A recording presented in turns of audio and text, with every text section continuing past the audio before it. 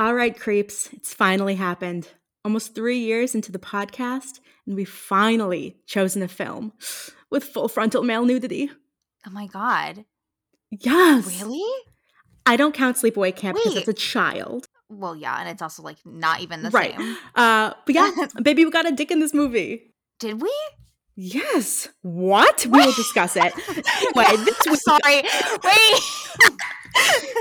Yes, there's full dick. I've let you all down. Did a double take.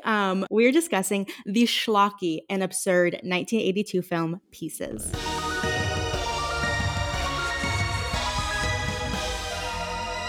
The Girls Who Cried Be Horror. Hi, everybody. Welcome to the February episode of The Girls Who Cried Be Horror. And boy, did we pick, the perfectly themed movie for that. You're welcome. As always, I am Anya. Hi, I'm Alex. Happy Aquarius season. It's my birthday month. I'm thriving. Yes. It's the best. I mean, I hate February because it's freezing, but it's my month, so I'm happy. And I get to talk about Pieces, which I think is going to be interesting because I don't think that we have the same opinion on this one, which is always fun. You never know. Maybe you'll slay me. Maybe you'll sway me. Who knows? Who knows? Well, I know I've seen this movie once before, but this was your first viewing, correct?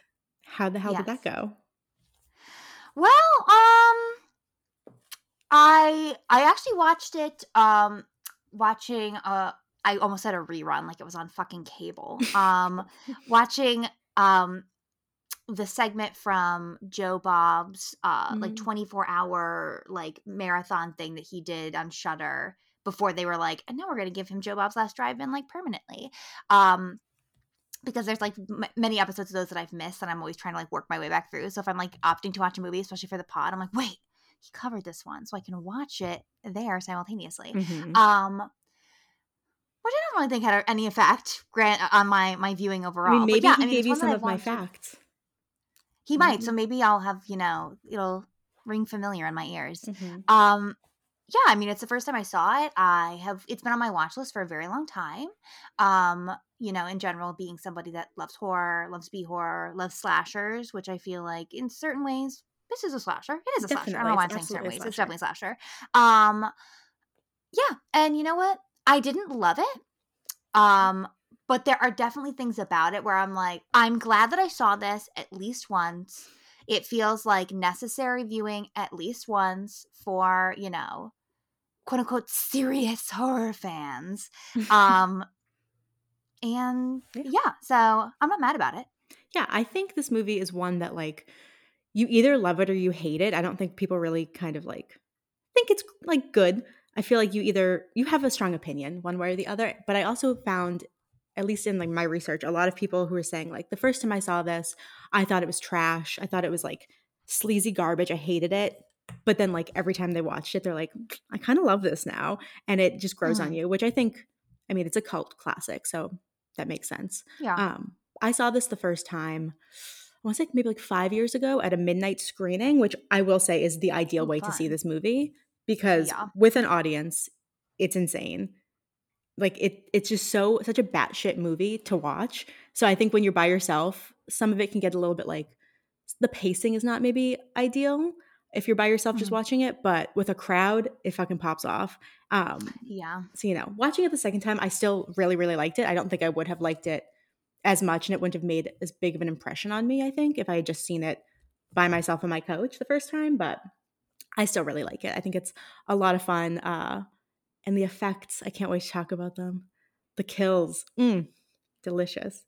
All right, so Anya, before we jump into all of my fun facts and background information, why don't you give our creeps a little synopsis of the film in case they haven't seen it or don't care to watch it? Yes, and before I do that, let me give you the list. At the time of recording, this is supposedly available many, many places. You can watch Pieces before we spoil it for you on Tubi, the Roku channel, Shudder, Peacock, Pluto TV, Canopy, and I guess Peacock Premium, which is the same thing, but that usually means that you can watch it on it even if you don't have a Peacock account, just with ads. So readily available at the time of recording this, and I presume at least it'll be on one of those when it comes out, at the very least. But Pieces is a slasher, as I previously said. It, introduces us to the story with a young boy looking at porno mags in his bedroom, and his mom comes in and she's not fucking having any of it. She's furious with him. She's gonna throw them away. She orders him to go get bags that they can throw his shit out into, and he's had just about enough of that. Because he was trying to read his mags, work on his puzzle. So he comes in with, I believe, an axe and fucks her up, right to the head, fucks her up, kills her, and then, the police show up having heard the screams, and he's playing oh my God, somebody came in and attacked my mom, blah, blah. So he gets out, scot-free. Cut to, a shit ton of years later where, under the impression that, whoever this person is now is, at the very least, a young man. It's a 40-year jump, so. Did they say 40 years? They sure do, yeah. Okay, I have some shit to say about that later then.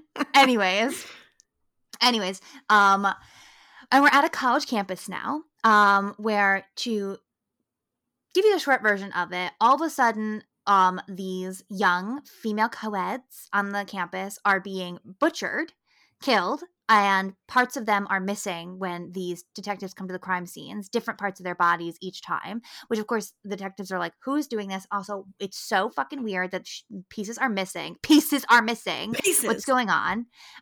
Which, of course, then from there, it's kind of, I wouldn't say a whodunit, but obviously, it's kind of playing with different characters, like the groundskeeper and this one college student, and the other people, other usually men, of it could be him though. He seems pretty sus. He seems pretty creepy. Until you get to the very end of the movie where you discover that it is the dean of the college who is committing these crimes when he tries to steal the feet of the female undercover detective. / professional tennis player. Literally. He is thwarted, and you're like, okay, the movie's gonna be over. And then the iconic shot of the movie, which is what makes it worth seeing at least one time beyond everything else, is out from a closet, an armoire, falls the creation of our slasher killer, which is a female body stitched together, all the different parts, because the puzzle the little boy was working on in the beginning was a puzzle of a naked woman that, of course, throughout the movie, every time a woman is butchered and a new piece is stolen, we cut to the puzzle, and that part of the woman in the puzzle is being assembled. It's being very really slowly assembled by gloved hands who cannot get the pieces to fit. I know, it takes so fucking long to get those pieces of girl. But, oh, Lord Jesus. And so his body falls out. It's horrifying because it's rotting and stitched together. And then after that, it's wow, that was crazy. That was traumatizing. Okay, guys, let's call it a day. Let's leave.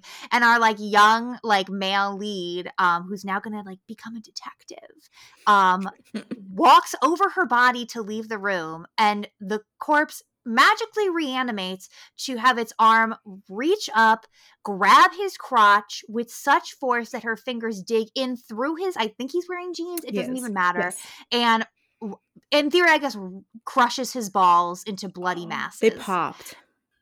And that's how the movie ends.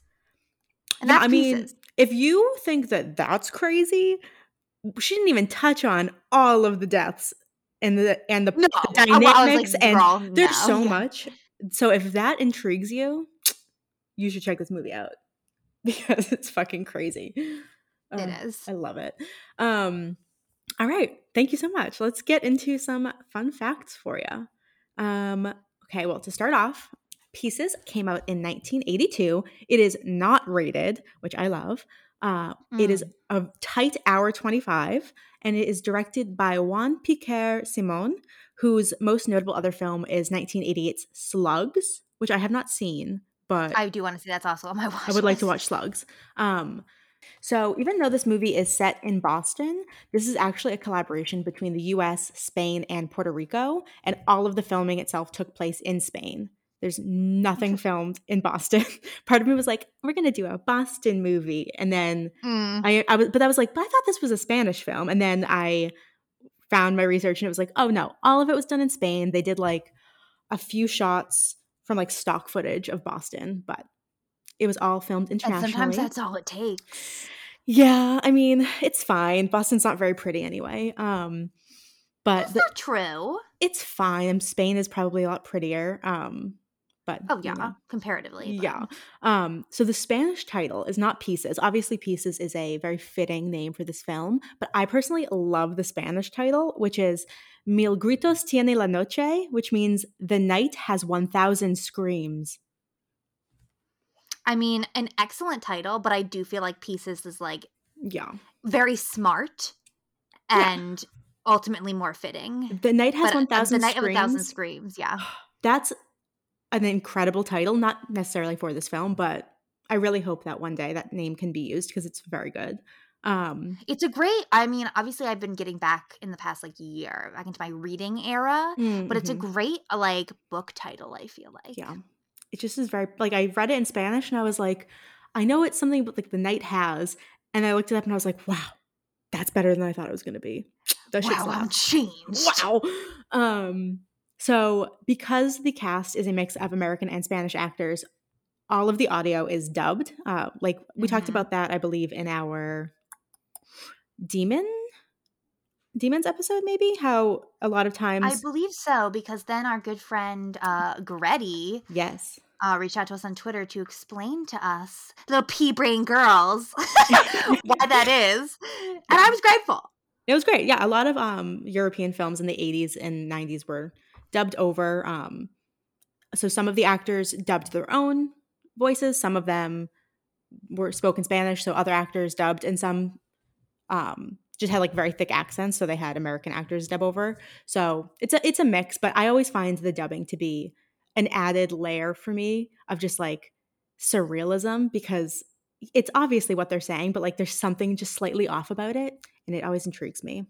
Well, yeah, your brain, it's like, because like obviously now we know it's dubbing, but I feel like if you're not familiar with that stuff and you watch it for the first time, like if you've never seen anything like that, like you're like, what? Something's happening in it's not coming together correctly in my head. It's so weird. So this movie, because it's not rated, they kind of just, I think, go all out with the blood and the gore when there are kills. And so unsurprisingly, this was confiscated in the UK as a video nasty in its release. But it did have a pretty decent box office success in the US when it came out. It did pretty well. And obviously now it is considered a cult classic. This is notably Eli Roth's favorite slasher film of all time. He promotes it constantly. I saw like multiple interviews when I was doing my research of him just like at screenings or like in interviews just being like, Pieces, man, it's so fucking great. And just like that completely tracks for him. Yeah. I mean, I'm an Eli stan, so what can I say? I know you are. Cabin Fever. I was with Cornelia yesterday, and we did see Cabin Fever on DVD at a Goodwill. I do love it. It really hit so hard when we did it for the pod. So I don't think this is going to come as a huge surprise. The screenplay originally came from a 30-page treatment called Jigsaw, which was going to be a made-for-TV movie. So the script got passed on to Juan, the director, and he ended up taking the idea and writing just like a very bare-bones script. So a lot of the film is kind of just improvised by the actors as they go. They had like, You don't say! Yeah, the writing wasn't maybe top-notch. And something that kind of goes into that is that there's a scene where there's just like a random moment of kung fu. Oh my God, we have to talk about that later. Holy shit, I made such a huge note about that. Oh yeah. Well, I mean, the reason, because there's a scene where our undercover police officer / tennis player, Mary Riggs, is, she's walking around at campus at night trying to keep an eye out for killers, trying to find this man. And some random guy just like comes at her and tries to like attack her with kung fu. And she fights him off. And then it's just like a professor of Kung Fu, which doesn't make any sense. But the whole point of it was that the producer, Dick Randall, who's like known for making like very sleazy kind of films, he was working on a Kung Fu film at the same time with a Bruce Lee impersonator who's ironically also named Bruce Lee, but with one E. Wow. And so they were like, you know what? We got this guy. Let's write a scene in, add some length to the film. It's going to be a great moment of Kung Fu action. And so that's the only reason that's in there, is just because they wanted to add time. And they were like, we got this guy on set. Why not? It's beautiful. That's, girl, that scene. I'm just gonna say it right now because I don't know if we'll get back around to it, is so nuts because she's just fucking walking at night and you're like, oh, it's a killer on loose, whatever. And then this guy comes around the corner and it's not like he literally just walks around the corner.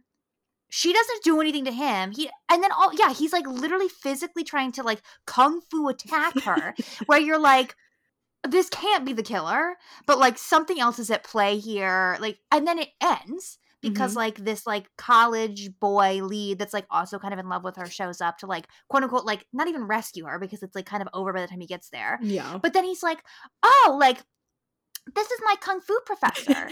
and his professor isn't even like, oh my God, I'm so sorry. I thought she was attacking me, so I defended no.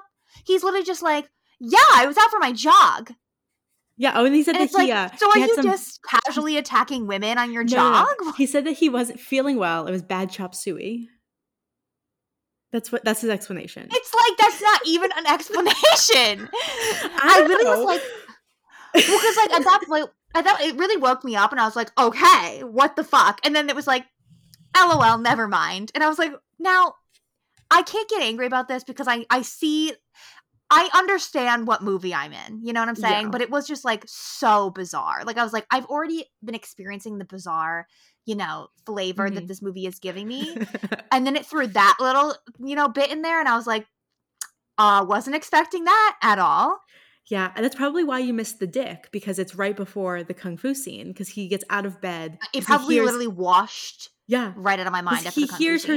I forget what happens if he hears her, if he like sees her, so he gets out of bed and his dick is just flopping, and then the girl's like, oh, that's like a side profile of his dick, isn't it? It's like he's looking at the window. Okay, yes, I remember this now. Yes, because then the girl's trying to get him back in bed, and she's like, you can gag me. And it's like a whole thing, but like, oh my God, we're gonna talk about him, don't worry, we're gonna talk in depth about this fucking guy.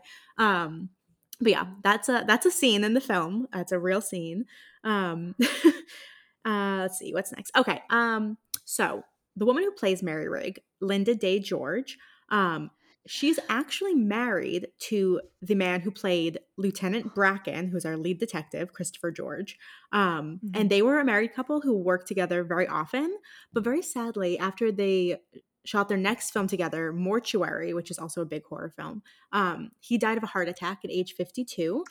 And she was so devastated by his loss that she worked like a couple of guest spots, and then she just quit acting altogether because she couldn't do it with him. Oh my God, that's literally so sad, because it's just like, I mean, I feel like in general, I mean, there's obviously like Hollywood couples, and like a lot of the times it's like it ends badly, but like to be fair to these people, like they're not A-listers, so like they had a better shot, I'm sure. It's very sweet, the thought of like, this is me and my husband and we always like work on movies together. Like I love that. I think that's adorable. But that's so sad that he passed so young. And then the fact, and I get it completely, of like this thing that like, I don't know that they necessarily did every film together, but it's something that like you did very frequently with your husband, and it's something you shared. And it was like, I'm sure, a huge pillar and bond you had. And then to lose him, girl, I could never do it again. Yeah. I mean, she wasn't like I think he might've been maybe a little bit more famous than her. But she was on the original TV series of Mission Impossible. Like she was pretty well known. But yeah, I think it said that they'd been married like 12 years at the filming of Pieces. And then they had done a lot of stuff together. And then he died and she just didn't want to do it anymore. So it's very, very sad. Very young age. Switching gears rapidly, most of the gore in the movie that we see, the blood, the intestines, all that stuff, is real. It was all taken from slaughterhouses.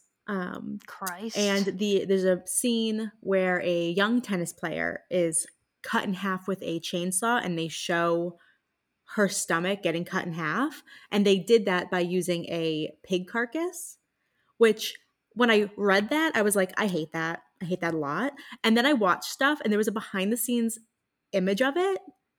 And it was like a tiny, tiny pig, but it was wearing her like blue sweatpants. So it was, I didn't know how to feel. I was like, I hate this poor little piggy doing this, but also it looks really funny in those sweatpants. I mean, but it's like if it's a pig that's already dead, that was going to be like slaughtered to be ate. Yeah. Like, to be honest, I mean, I guess that would only really upset me if it was like they did that and then they're like, and now it's not usable. Because at the end of the day, like, I feel like struggle with the fact that I love animals so much, but like where I'm at, like, girl, I'm not about to give up meat, at least that right now, which is my own battle. But like, yeah, if it's like, but if we're like killing an animal and it's like, but we're gonna eat it and like use it, it's one thing. But if it's like, we had this animal that maybe we were gonna do that with, but now we're gonna use it for pieces and then like throw it away, like, you know, it looks great, I'm sure, as an effect, but like, yeah, I'm less of a fan of it when it comes to that. Yeah, I go back and forth. I mean, I as long as no animal is harmed to do it, you know. Yeah. I don't really mind. But it was just weird to see the cute little piggy. But it's a good effect. I mean, it really does look like it's her stomach. I watched it a few times. I am interested to go back and look at it now. You cannot tell know that it was a pig. You cannot tell. Well, because when you said it, I was like, when? Like, when is there a pig carcass ever in there? It's because the way they put the sweatpants on him. It honestly, like, it looks really good. They did a good job. All right. The last few bits I have are going to talk about the way the women had to deal with being on set. Oh, God. Specifically with the director. Because, listen, I really like this film. I don't like this director and the way that he handled a lot of things on his set in the similar way that, like, I love Troll 2, but I don't like the way that director, you know, did a lot Talks of stuff. About it now. Yeah, you know, so is delusional. It's often very hard, I think, to separate the like art from the artist. So this does make me it dampens the film a little bit knowing all of this background, but I think it's important.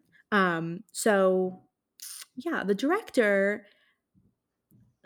So the pool scene. There's the first real second death. The second death that we have. There's a girl who goes into a pool to wait for our Casanova lead actor to come fuck her in the pool, and she gets naked and she's swimming around, and it's a pretty long sequence of her swimming before she gets taken by like a fucking pool filter thing over the head. And apparently they shot the scene in the winter and the water was reportedly 5 below zero.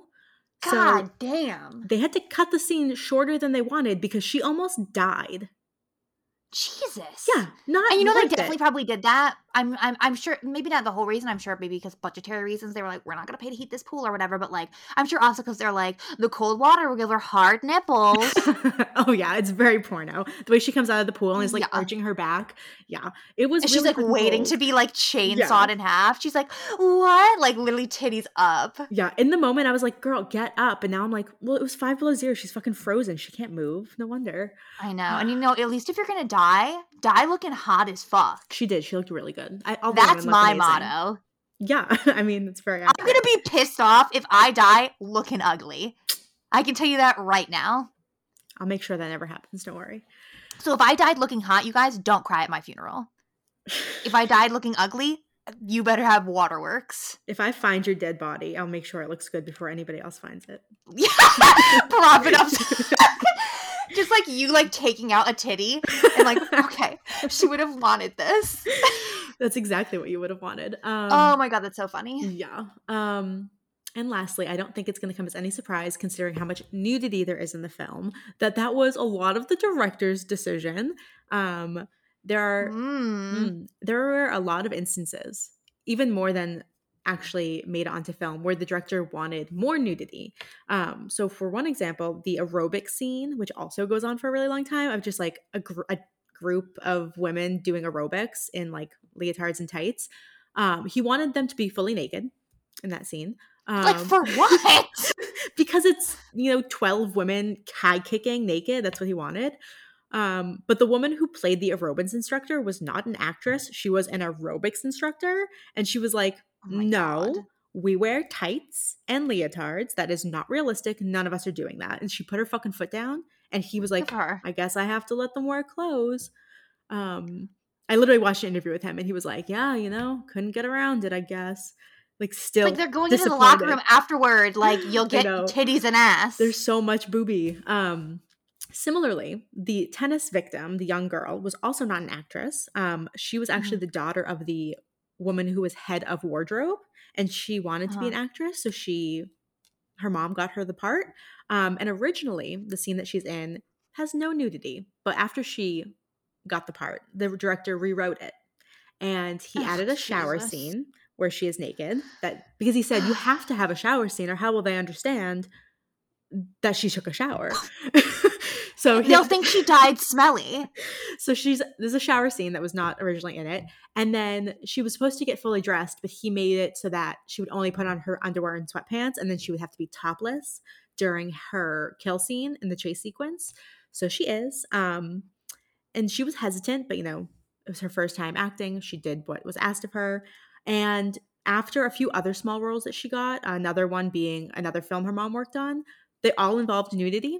And she only ever got offered parts where she had to be naked, so she just stopped acting.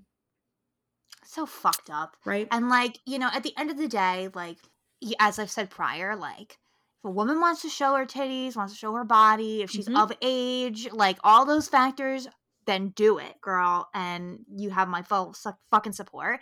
But I would feel, and this is not me being like, her mother should have done this. I'm just imagining, like, if I was her mom and this is, like, a movie I was already working on, my daughter wants to act, this is going to be her first role. And, like, I don't know, maybe she didn't know half this shit, but, like, and then it was like, I found out that, like, oh, all of a sudden, she's going to have to be naked in this movie. Like, once again, I don't know what was said. Maybe she did say something, and I'm not saying she did anything wrong, but, like, personally, I feel like I would be, listen, if my daughter was like, Mom, I want to be fucking naked, like, I'm of age, I'm a grown woman, like, I want to do this, I'd be like, okay. As long as you make sure you're fucking comfortable, like, go off. But, like, I would feel, like, very, like, angry. I feel like, and protective and be like, so I'm about to revoke all of wardrobe if you're going to pull this there nonsense. Is no wardrobe, basically. Everybody's going to be naked. Maybe that's what he wanted. He was like, I just want them all to be naked. He's like, this is how I get the naked aerobic scene. She refuses to dress them. Yeah, I mean, I have no problems with nudity in film. I will watch all the titties as long as the women want me to see their titties. Please, I love them. But yeah, I hate when, in general, anybody is made to feel even slightly uncomfortable doing that, then you shouldn't do it if you don't feel comfortable. And I don't think that you should only fucking get offered roles where you show your boobs. Like, it's ridiculous. Well, I think it's the same thing we said before, where it's just like, in movies, and it's often in horror, where it's like, this isn't necessary to the plot that this person be naked. And it's like, I'm not saying, like, we can only have nudity if it's 1,000% necessary to the plot. No. Girl, I'm not going to complain always, but, like, I love titties. I think it's been very much stated on this podcast. I fucking love titties. I like boy titties. I like girl titties. I like they, them titties. I like everybody's fucking titties. Okay? So, that being said, I don't like the idea, as you said, like, yeah, feeling comfortable, but, like, kind of going hand in hand with that. Like, and we talked about this before, like, Barbara Crampton in the 80s and a lot of these women where it's just, like, where the idea is, like, it's not like, hey, we'd love you to have your titties out in this scene, and then being like, I'm not really comfortable with that, and then being like, oh, okay, shucks, damn, but all right, let's do the scene another way. It's kind of like this ultimatum where it's like, you don't get this role if you don't do this titty shot. And, like, then going forward, like, if you want to work, you got to show your titties, where it's like, them getting away with being like, no one's holding a gun to her head, no one's making her do it, but it's like, yeah, but they can't work then unless they're like, fine, yeah, I'll take my tits out. Right, yeah. Which is fucked up. It's very, I'm not surprised with the 80s and all, but I am happy that we got a dick in this movie, even though I find the protagonist of this film, he gives me the ick. I don't like him. I don't want to see his fucking weird dick, but I'm... What is weird about it? Oh, well, it's a weird dick because, well, at first when I just saw it, I was like, that's a weird dick. Because it's, like, curved. And I was like, why is your dick so curved? But then I found out, and I didn't include this in my background because it grossed me out, but I'm going to say it now anyway, is that he was too excited from being on top of the other actress for so long that he had a boner, and they had to, like, try to, like, get rid of his boner. So he has, like, a fucking half chub in that scene. It's disgusting. I hate his weird dick. But you know what? It's my right. If I have to see all the titties, I want to see the dick. It's only fair. Feminism. Girl, you are the goddamn shining pillar of feminism, let me tell you. If anyone's doing the work, it's you. Out in these streets, banging on doors. Show me your dick. I just want to like even it out a little bit. If I get to, there's so much titty and bush in this movie, which is fine. I'll look at it. I'm happy to see it, but I want to see a dick too. Yeah, I mean, I definitely prefer titties. I think they're nicer to look at. Yeah. I am in full support of the message you are trying to bring to the people. Thank you. There's just like, in general, I'm not like, ooh, a penis. Like, I'm just like, it has to be a specific actor for me. I'm like, and it's never, it's usually what I want. I'm like, come on, show me Chris Sarandon's dick. Yeah, I mean, I think I got really lucky with Steve McQueen's Shame and how frequently I got to see Michael Fassbender's penis. So, you know, maybe that's part of it. Just always going back to that moment when I saw that on the big screen. You're so lucky. You're so blessed. Drifting away. I got to get back to the episode. Okay. Well, that's my background. I love that we ended on a high note. Always. We should jump into the film itself. I mean, you kind of highlighted it heavily in the synopsis, but I would love to start with the opening sequence because something I love about this film is how quickly we just jump right into the action. Like, they do not waste any time. We have 2 minutes and the mother gets fucking butchered. And it's a very just like weird, I don't want to use the word campy for this movie because I don't think that this movie is campy. I think it's very like absurd and ridiculous. And I think that kind of gets like, we've talked about this, me and you, like people don't really understand what campy is a lot of the time. And I don't really find this to be campy. Yeah. But like, do you disagree? It's definitely not the campiest thing we've done. I think there are elements of it, and this is a perfect example. It's so hard to define camp. We've said this before. It's like you either fucking get it or you fucking don't, honestly, at this point. Like, and some of you just don't fucking get it. And just let it go. Stop using the word. You're so fucking annoying. I love you so much. You're so annoying. Anyways, but like I think of things like specifically like some of the death scenes. Like I'm sure we'll get to these, but like the running into the like on a penny board, going through a fucking huge like mirror, like shit, where it's like those are not done for laughs in this movie. Those are done for like, this was a choice that we made, where it's like, what a ridiculous, stupid fucking choice that makes no sense. Yeah. I mean, I would even argue that like putting the nudie puzzle together every time he collects another piece is, you know, ridiculous in a way where like, this is a movie I think I can agree with you, but also I can go both ways. Like, this isn't a movie where I'm going to be like, this is camp, you guys. Like, and like, this is going to be my top of the pile, like, example of camp in film. But like, I think there's definitely things here where it's like, if I had to make like a list of like every movie that is actually camp, I could easily put this on that list. Yeah. I mean, I would say there's elements, but I find it to be way more just like absurd than anything else. Just like the choices that they make. I don't know where they came from half the time. And I feel like with camp, there's a lot of like intention behind it. What is that face? I was looking at your kitty. Oh, yes, my Craven. But yeah, the opening sequence, I love it. I think it's, you know, there's some good gore. He's sucking on a puzzle piece. It's real weird. But I like a horror film that just jumps right into it. We don't have to fucking wait around. But also, they've given us all the information that we kind of need right in the first 2 minutes. You know, this is Timmy. Timmy likes naked ladies. Timmy's mom does not. He kills her. Cut 40 years. This is not explained in the film. I will tell you about it because I learned after watching it. Because I think it's the way that it's edited. It's not clear that the girl who's on the penny board who runs into the mirror, that moment is witnessed by Timmy as an adult, which then triggers the killing spree. Because when he kills his mother, she slams his bedroom mirror, and then he goes and grabs the axe. So when he sees the mirror shattering, it triggers him, puts him back in that headspace, and then he begins his killing spree. I knew there was a parallel. Yeah. Like, I knew that. But I was like, but yeah, they don't show you, as far as I remember, like him seeing it. No, they don't. Because right. They show him taking the box of like old, like his mother's dress and shoes and puzzle pieces out of the desk before they show her on the board. So Yeah. it doesn't make sense like time-wise, but that was the intent. So I think I just Also, really I was yeah. sorry, I was fully convinced. I was like, wow, first death of this movie is just going to be this horrible accident.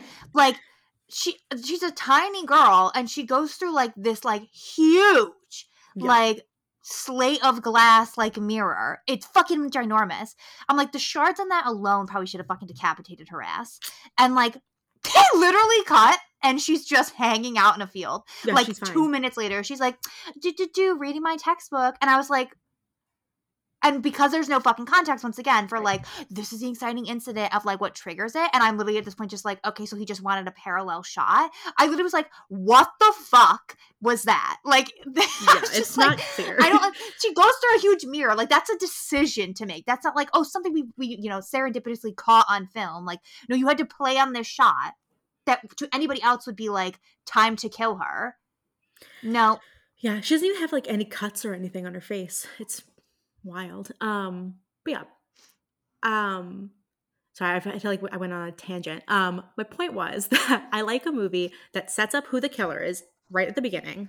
And then when we cut later, yes, there's like a mystery and there's a whole thing with like the police, but they're the fucking like classic bumbling idiot police where like the mystery of who is Timmy is kind of like second to all of the fun kills and the relationships for me because I already know it's Timmy. Who he actually is, I don't really care as much. And I don't think that they do a very good job of revealing it in a satisfying way anyway. No, not at all. They're just like, oh, by the way, it's the dean. And you're like, what? Okay. I was like, wait a minute. I was like, well, I don't want to get on a tangent. We'll come back to it. But I was literally like, now why? Yeah, it's ridiculous. But I think that also just puts me into a good headspace with this movie because like we're starting off, I know what I'm getting myself into. I'm ready for the kills. The reveal I don't really care about. I know it's Timmy. I know what his weird little perversions are. That's all that matters to me. And it very much like blends together like the slasher genre with the giallo. Like it's I think this is like very much giallo, which I feel like I also maybe give a little bit more leeway to giallos when it comes to like being a little bit ridiculous. Yeah. I mean, it's insane. This movie's insane. And I would know, and like this movie is in no way trying to make a fucking statement. Like, let's be clear. But like, if you really were trying to like reach for some like, this is what you could take away, which I put like my first note was just I was like, this is what happens. Going back to the opening scene, when you teach your kids that sex is evil. And I think that's pretty valid. I mean, in a general life sense, but also for this movie because, like, I don't think it's anything new in this movie where it's like young, small boy is like reading porno mags, and like mom and or dad find him and they're like, "You're grounded, Buster." Like, sure, whatever. But like she reacts like she's witnessing him, like she walked in on him sawing a woman's head off. Like she's like, "You like disgust me. This is like she's like screaming at him, like truly acting like she's trying to like now has to like help him bury a fucking body. I can't believe you." To which I was like, "Girl," and we can presume that like this is probably not the first time she's reacted to stuff like this, like that. Like I don't expect her to sit down after she sees him like with this magazine and or like putting together this like nudie puzzle to be like, I think it's time we talk about the birds and the bees and like it's okay what you're feeling. Like I don't expect that at all, and that would probably be honestly weird given his like age. But like it is such an extreme reaction on her front that I'm like, you're setting him up to want to axe you, girl. Like, this is why we have to have better sex education in this country, or this is gonna happen. I just want to know where like an 8-year-old in 1942 found a puzzle of a naked woman. I want one. Where the fuck you could probably buy the exact one. Yeah, they do have them. I mean, I'm pretty sure that the woman in the photo was like not a woman from the fucking 40s. Like the puzzle looks like a woman from the 80s. They also they asked for a plastic trash bag, which wasn't invented yet.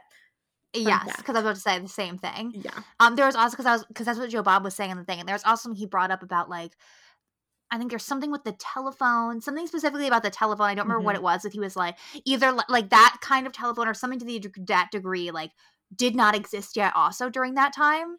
So it's just like none of it makes any sense to exist in the 1940s, but you know what? We're just going. You have one scene you have to shoot with the 40s. You have one location. Just do it. And you're not even there that long. But no, you're like, let me cram in all this shit. It's so stupid. God.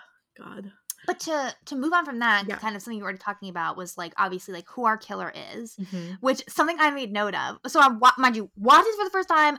It is like, it has not been spoiled for me. So I don't know who the killer is, like yada, yada, yada. And let me look at my note here, what I said. I mean, I forgot who the killer was and I had seen the film.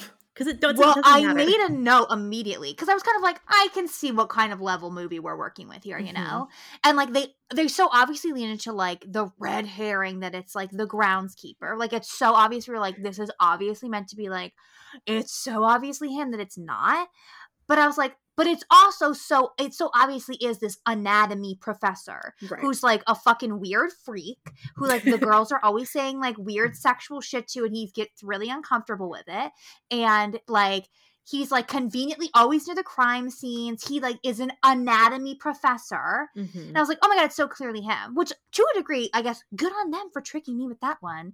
But yeah, it's like it's unearned because it's like, I mean, maybe if I watched again, I'd really be like, no.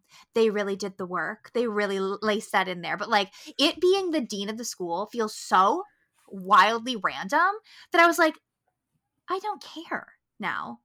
Like I was like, oh, okay. Yeah, also, I feel like just quickly, I feel like to a certain degree they try to sell Kendall as it. Like as an audience member, like you know it's like not Kendall because of just like the 40 years scenes also. where like yeah, but that's the thing. It's just like, but then it felt like at certain points I'm like, obviously some people in the movie think he's a suspect, but like, I don't know, girl. It's because they didn't have a script. They didn't have a script. I mean, the thing is like, I'm stupid. I've said this a million times and it hasn't changed. I'm dumb. So like, you can't pull this nonsense because I already am working with a rat brain and will get easily confused and then I'm not having any fun. I mean, I don't think that they really put a lot of effort into the mystery of who he is. Creating the original Knives Out mystery.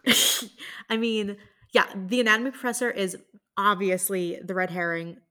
Like I even thought it was him on the second viewing, even though I have seen it before, because it just makes sense. He's an anatomy professor. He's a little bit weird. But they make a comment that he lives with his mother, which also made me be like, well, then maybe it's not him because Timmy doesn't have a mother. And then they try to like at the end, I don't know if it was just the dean's way of like throwing suspicion onto the professor or if it's the way of the film to like explain how weird he is, but they like make a reference that the professor is gay. And I'm like, okay, why does that matter? And then it's just kind of like said, and then like, that's it. I'm like, I think how gay men love chopping up women. Yeah. Well, I just think that's the way of being like, well, all the weird things the professor is doing, it's not because he was the killer, it's just because he's gay. And I'm like, okay, sure. What the fuck ever. But yeah, I also find it so funny that like this is set at fucking BU, okay? BU is huge. And the fact that you're telling me anybody knows the dean's schedule, there's like multiple scenes where Kendall's like, well, the dean will be in a meeting until 7. And I'm like, how does he know that? How do you know the dean's schedule? How do you know everybody? It's ridiculous. I didn't even know my dean. 4 years in my school. I don't even know who my dean was. Literally. Not tell you. Ridiculous. We should talk about Kendall though, because he's a ladies' man. Which is absolutely fucking bizarre and insane to me. Yeah, he gets with like so many of the women in this film, and then they talk about in other scenes other women that he's gotten with without actually showing us. So like he's just a stud across the board. And I find it to be a very interesting choice because he's outwardly appears a little bit like a nerd. He's wearing like his glasses in this first scene and he kind of takes them off and he's a little bit more suave. But he's like fucking all the women.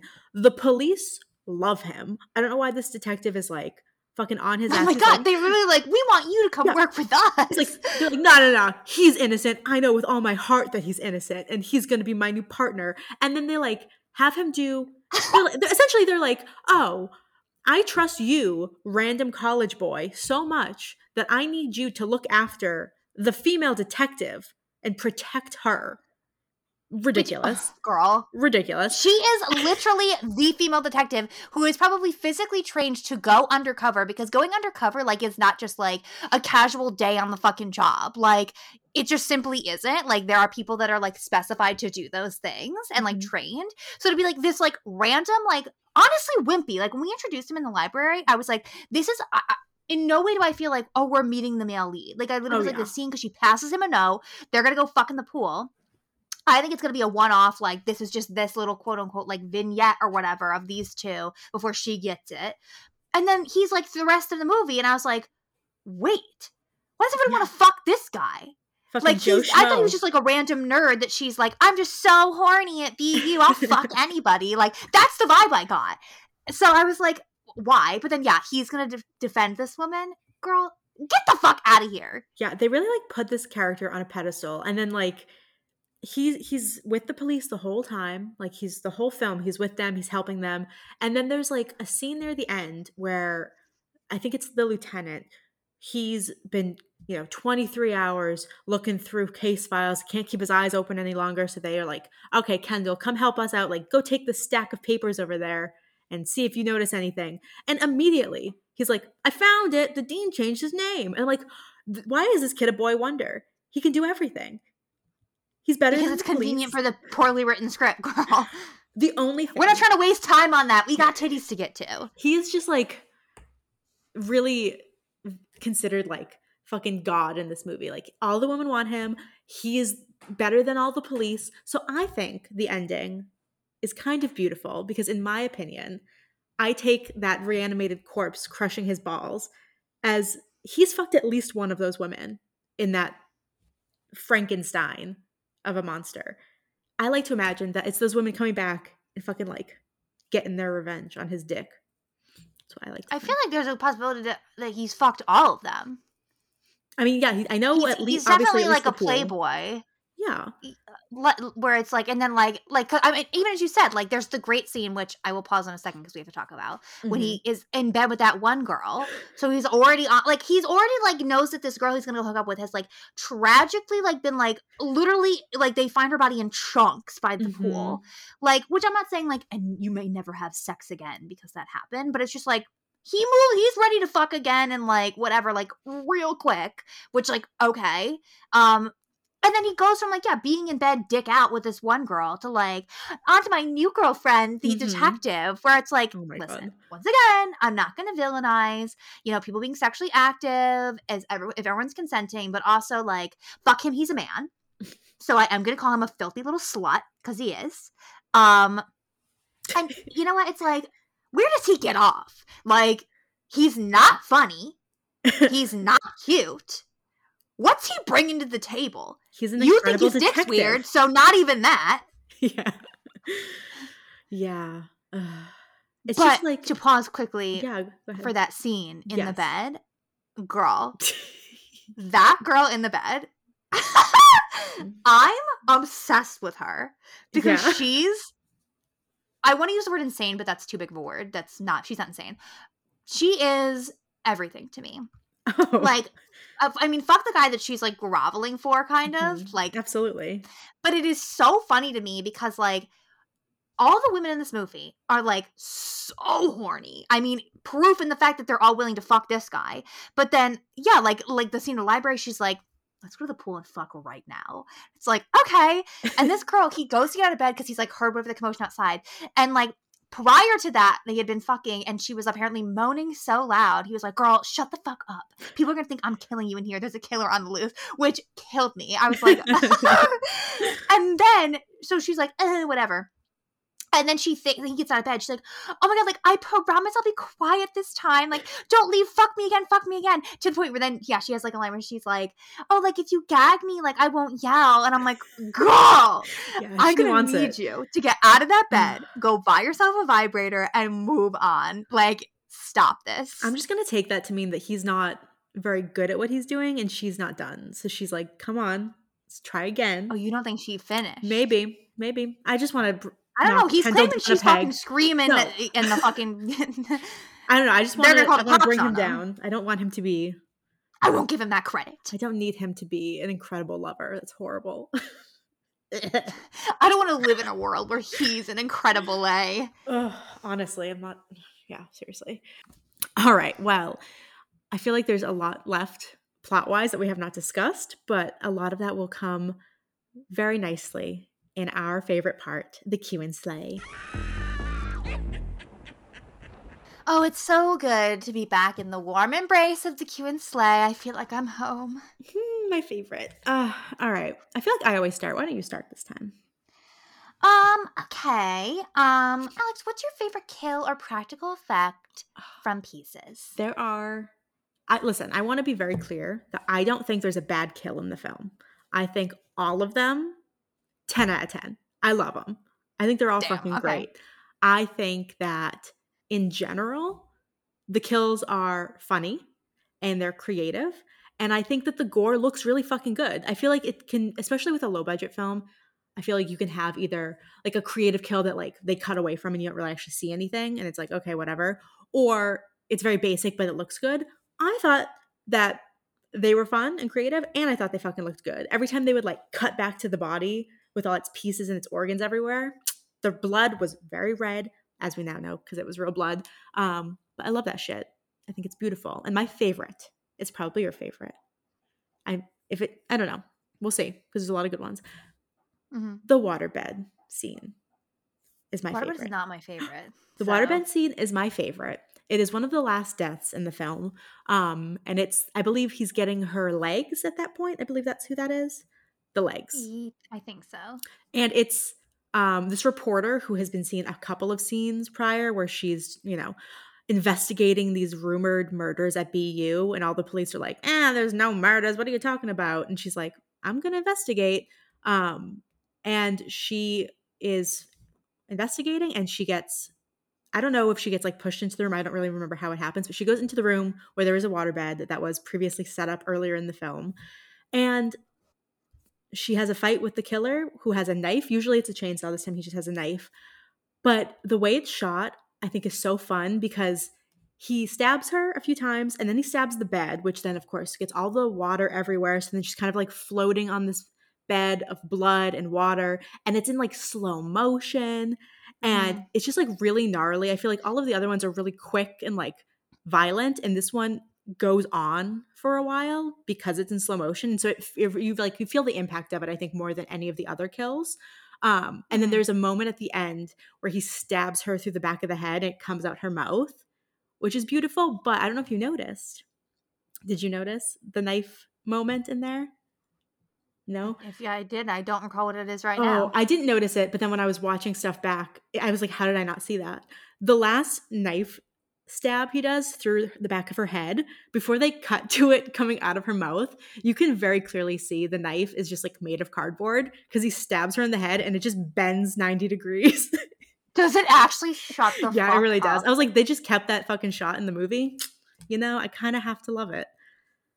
That's so amazing. I love that it's a cardboard fucking knife. Oh, yeah. It like snaps in half, basically. It's great. That's awesome. My favorite death, I mean, I have, I guess, two, but like not really, because I made note. This is more, I guess, of a practical effect. I mean, when they cut back to the girl at the pool after she's been killed, and it's like a crime scene, and it's literally her whole body like in bloody chunks, like cut up by the pool. I thought that was awesome.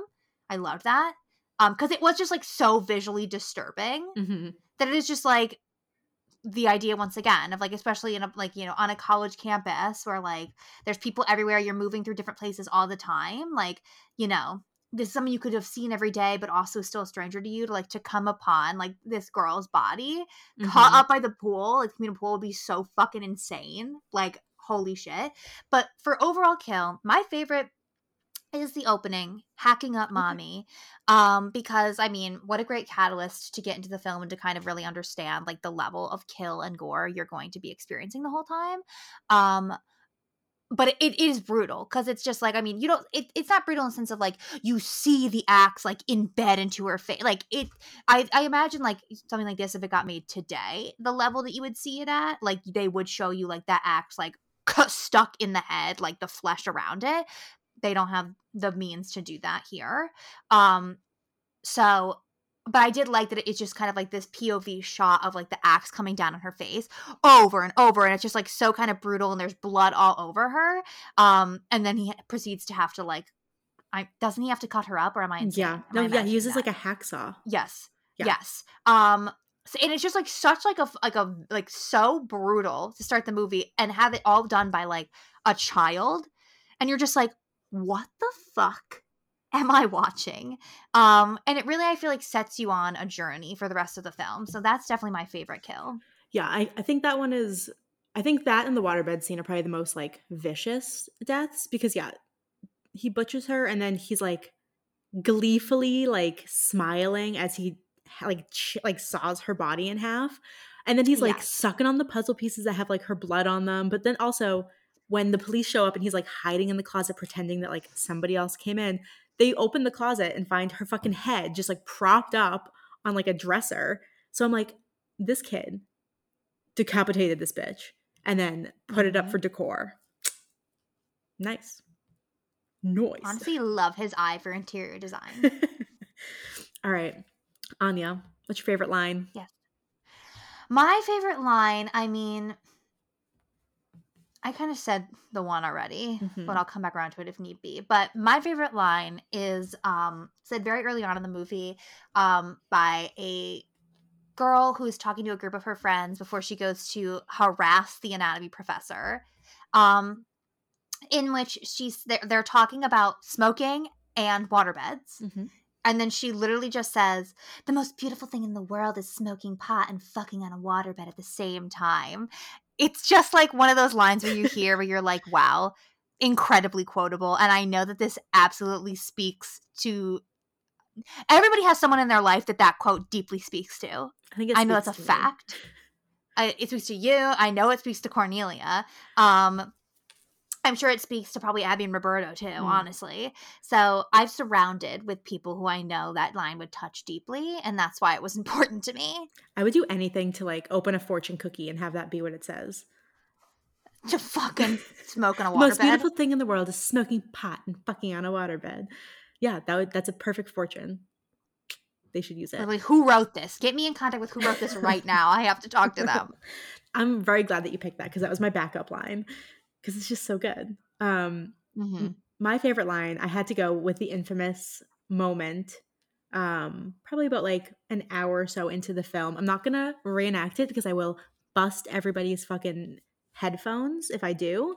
But there's a scene where it's the tennis player's death scene. The reason that the tennis player has given up on her practice early is because somebody has decided to play this incredibly annoying, loud marching band music over the loudspeakers. So she's like, fuck this, I'm not listening to this, I'm going to go shower. And Mary Riggs and Kendall are desperately trying to get the music to turn off.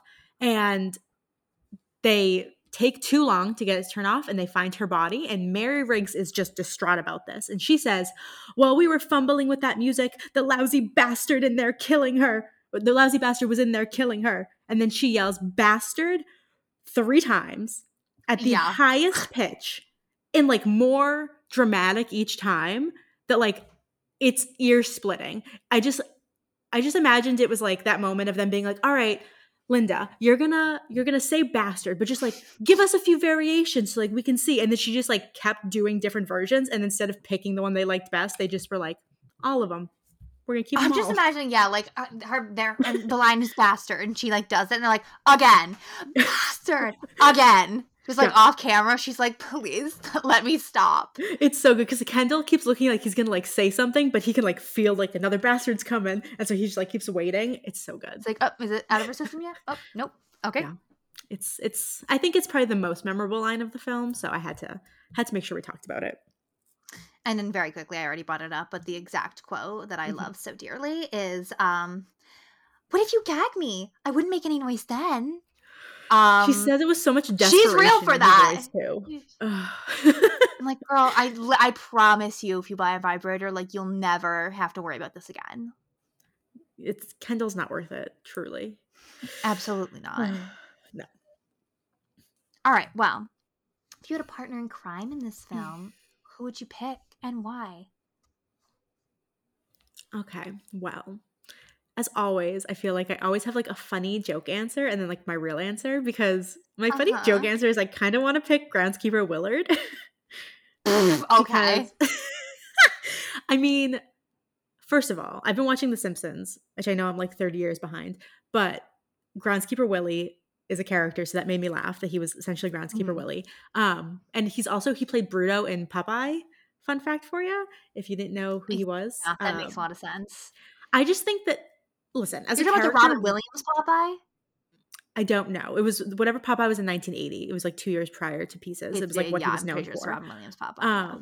I've never seen it, but I know what Popeye is. But like, good for you. Thank you. Like as a character, do I want to hang out with Willard? No. But like he's in a completely different movie than everybody else. He is just like given stank eye the whole time. I love him. And so I had to at least put him as a joke answer so that we could talk about him. Because in reality, I'm always going to pick Mary because she's a bad bitch. And I would love to learn how to play tennis, even though it's very obvious that that actress did not know how to play tennis in any way, shape, or form. My choice is Virginia Palmer, who is the first victim. She is the girl that runs into the mirror and then is miraculously unscathed, but then gets like randomly decapitated in broad daylight. Simply because it's just like, what a fucking peculiar person. She fascinates me deeply. She's kind of like living in her own world very much. I mean, in general, like she's just like on this penny board, running into mirrors in the middle of the day. Like it's so funny because she's like on this goddamn penny board, sees the mirror, and there's like, oh no. And it's like, girl, you're on a penny board. Step off. Step off the penny board. I promise you'll be fine. And even still runs into the whole fucking mirror and lives. And then like is like in the field and is like angry because there's like what we think is a groundskeeper behind her with the chainsaw. She's like, how long are you gonna be? Because if you're gonna be long, like I'm gonna move. And just like, and then he's like, not that long, only 2 minutes. And then comes around and like and I'm just like, you know what? She's not a friend I need for a long time. She's a friend I need for a good time. Wow. So she'd be maybe my if you had choice. been studying with her, it wouldn't have happened. Or we'd both be fucking dead. Maybe. You never know. Girl, he'd get one look at these titties and he'd say, I need them. Well, that really just kind of brings me directly into my original question, which I we think probably you have the same fucking Q&A question. Probably. So, well, you know what? If a madman was on campus while you were in college, Anya, what part of his puzzle would you be? Is that your question? That's literally my exact question. I think I can come up with something else. Girl, okay. torso. Are you fucking kidding me? Girl, these titties, if I found out, no, I'm about to get angry. If I found out I got sliced up, one, looking ugly, I'd be mad. We already went over this. But obviously that would never happen because I'm beautiful, gorgeous all the time. So if I get sliced up, life is over. And I'm like, and this freak's going to keep a part of me to make his like perfect woman or whatever. Like, and what he picked did not include my perfect titties. Y'all, he would feel my fucking grip on his nuts before the end of the movie. I can tell you that. Yeah, my torso. I'm happy with my torso. I got great titties. I feel like I have like a nice soft belly, you know, which is nice for different reasons that you guys can fill in the blanks. Don't start, you fucking gross animals. Whoever you are. Yeah, my titties. What about you? I love that we had the same question. That's so funny. When I wrote it, I was like, there's no way she doesn't fucking have this question. There was no doubt in my mind. I was like, her question is going to be, what celebrities would you make? I wrote it down before I even watched the movie. Because I knew that I was like, I know pieces of women are being taken. That's funny. Well, that's fine. We don't have to each have. This is the first time this has ever happened. It's okay. Well, I think I can get something else. Okay. Well, when I was in college many decades ago at this point, just kidding. Almost. I don't know that there was anything like physically that was like, wow about me. So I was going to go with my head because I had beautiful long red hair that was very different than pretty much everybody else on my campus because it was a lot of I went to Stonehill, and it was known around campus as Clone Hill because it was just like a bunch of like fucking brunette white girls with North Face jackets and Ugg boots on. So my red hair definitely stood out. So I will be the top, and you can be my titties. And honestly, I like that life. What a great life. How's your head, Alex? Haven't had any complaints. Okay. So now my on the fly OG. If I'm so glad I went first. Well, this is because I was thinking, I was like, what could I fucking put on my ass if she has this question, which she probably does. Okay, if you're making, we're gonna objectify some men. This is exactly what I said was gonna be your question. I was like, if she doesn't have my question, it's gonna be what like 3 male celebrities would you put as a well, girl. So we're gonna judge men, and that upsets you. You're not in the right place. So if you are a mad scientist, you're in your Pieces era, maybe you're in your Frankenhooker era, maybe you're in your whatever fucking era, girl, and you're about to make the perfect man for you. You can use as many as you'd like or as few as you'd like. Okay. Who are you stealing from, and what are you stealing to make your perfect man? Wow. The way that we knew each other too well going into this. I know. About us. Well, sometimes it's a blessing, sometimes it's a curse. I prepped this answer because I was ready for you. Good. To possibly... Okay, thank God. I was like, this is going to be a lot if she is not prepared. No, I'm prepped. But I'm going to do a twist on it because gender is a construct. And I'm going to go with bottom, like legs, dick, feet, Michael Fassbender. No question. Legs, dick, feet. I love the order we went in. You know, we just go like up from the ankles, dick. Oh shit, I forgot the feet. No, we'll get those down. Okay. Hips down, Fassy. Torso, young Timothy Olyphant. That's what I want. Once again, there was a second where I was like, if she says Timothy Chalamet, I'm ending the call right now. Timothy Olyphant. Head, Jenna Ortega. I want to look at a beautiful fucking woman. I am beyond words. That's what I want. I want the body of a man and a gorgeous. That is actually the most horrifying image. You know what? Now, why would you do Jenna Ortega dirty like that? Because I love Jenna Ortega long before these fucking little bitches were like, oh, we love Jenna Ortega. Okay. Girl, I don't know if that's true, girl. She was a Disney Channel girl. I think there might be some little Disney Channel bitches that were on the Jenna Ortega train before 12. Us. Whatever. I've liked her before Wednesday, and Scream is my whole point. I would have picked Jenna Ortega 3 years ago. You know, every time I'm like, I know where this answer is going. You with never you. know. You girl. throw in some insane shit. Well, yeah. Strap in because my answer is fucking crazy. Oh god, it's like 12 different men.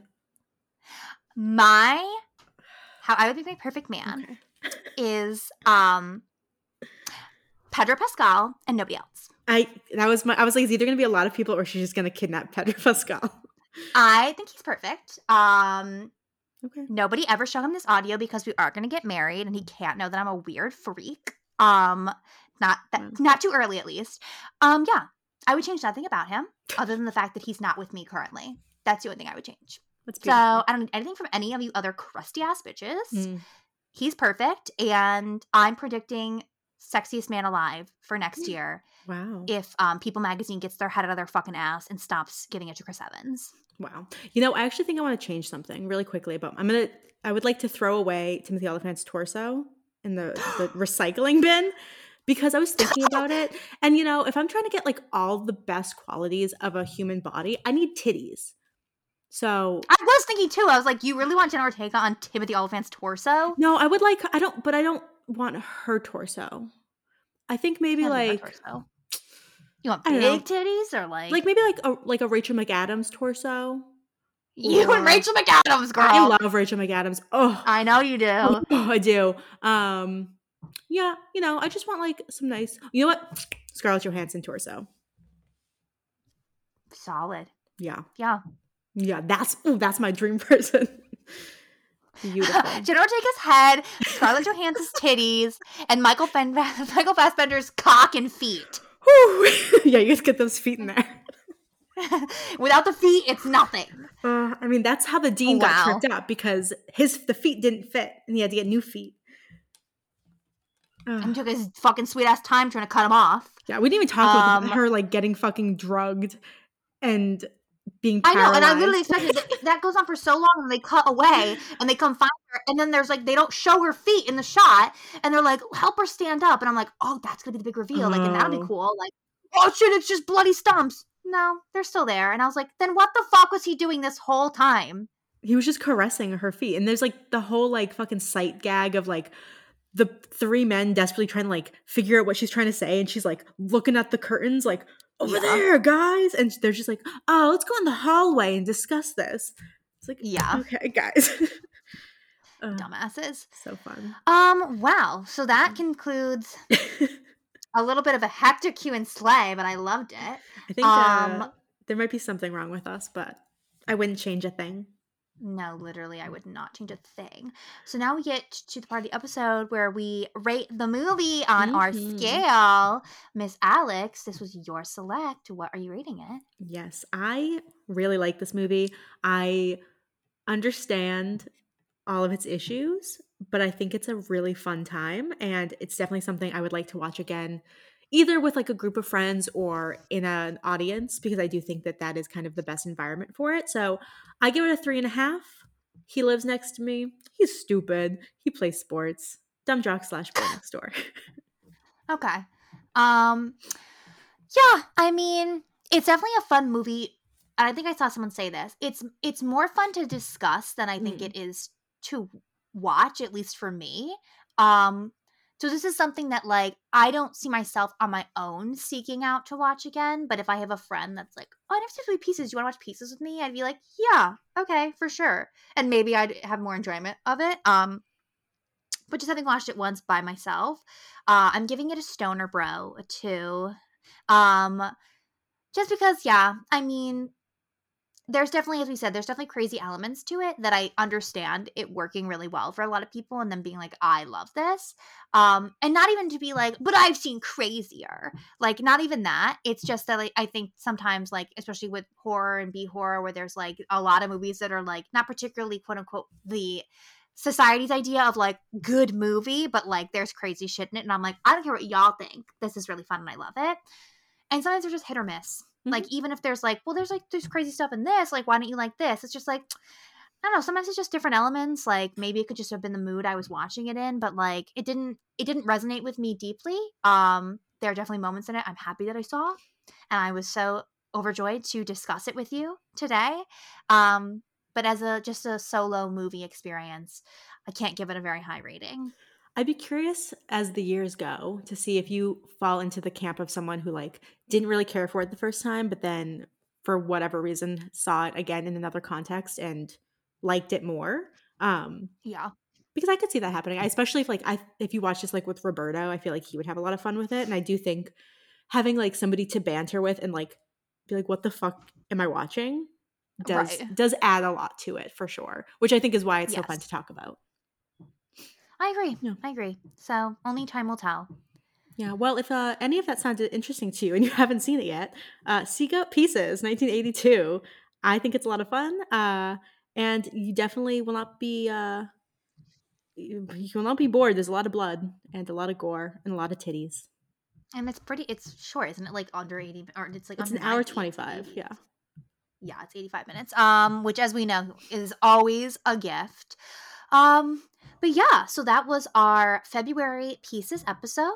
So hopefully, you know, if you've listened to the whole thing that's intrigued you, this is definitely a movie to sit down with your lover and, you know, on hold a waterbed. them close. On a waterbed, with a joint. Smoking pot. Yeah. Enjoying every piece of each other yes. As you watch Pieces. Yeah. And then you should tell each other who you would make your perfect spouse out of. But make sure you include at least one piece of them, like maybe their head. That would be nice. Yeah. But make note that Alex did not include Greg in their perfect person. Anyways, he'll understand. It was for Jenna Ortega. Yeah, he would understand that. He knows me. But yeah, thank you so much for joining us. We hope that you join us next month or anything else in between. And make sure, if you haven't already, to check out last month's episode, Night of the Comet, which we had Abigail Baldwin on for. It was really fun. And also our New Year's Eve episode that dropped December 31st, 2022, of our favorite films, horror films of 2022. Because we're already in 2023, girl, and there's so much more to look forward to. And beyond all that, as always, keep it creepy. Bastard! Bye! Bye! Hi, creeps, and thank you for listening to another episode of The Girls Who Cried Be Horror. We would not be able to make this podcast, though, completely on our own, and we have some folks that we would love to thank. First and foremost, if you've noticed, we have amazing new artwork, and we have to thank our friend Raymond Lowell, who commissioned it for us. You can follow him on Instagram and see all this other amazing art at RB Lowell. Who else, Alex? We would love to thank yet again for another season our lovely friend Nathan Graham, who made our beautiful introduction music, and he sings the Girls Who Cried Be Horror. You can follow him at instant_grammed, like his name. And you can also check out his podcast with our other friend Jonah, called The Commonwealth. Yes, all good spooky content. Yes. And of course, if you can't get enough of us, we're on social media too. Make sure to follow us on Instagram at The Girls Who Cried Be Horror, on Twitter at Girls Who Cried BH, and if you really want to write us a whole novella, baby, you can send us an email at thegirlswhocriedbehorror@gmail.com. We always want to hear your thoughts and opinions and your insight. And if you want to follow us individually on social media, you're welcome to do that as well. I am at GWayForever. That is GEEWAY 4 and then ever on Instagram. At agarrity15 on Twitter. And Anya Garrity on Letterboxd if you really want my film insight. Alex? Yeah, and if you want to check out the 3 tweets and Instagram posts I do a year, you can check me out at Alex Brandley. Because I'm very basic. On Twitter, Instagram, or Letterboxd, it's all the same. I'm just Alex Brandley. She makes it easy for you, folks. Yeah. She makes it easy for you. But that's all we have for now, so we'll see you creeps next time. Goodbye. Bye-bye.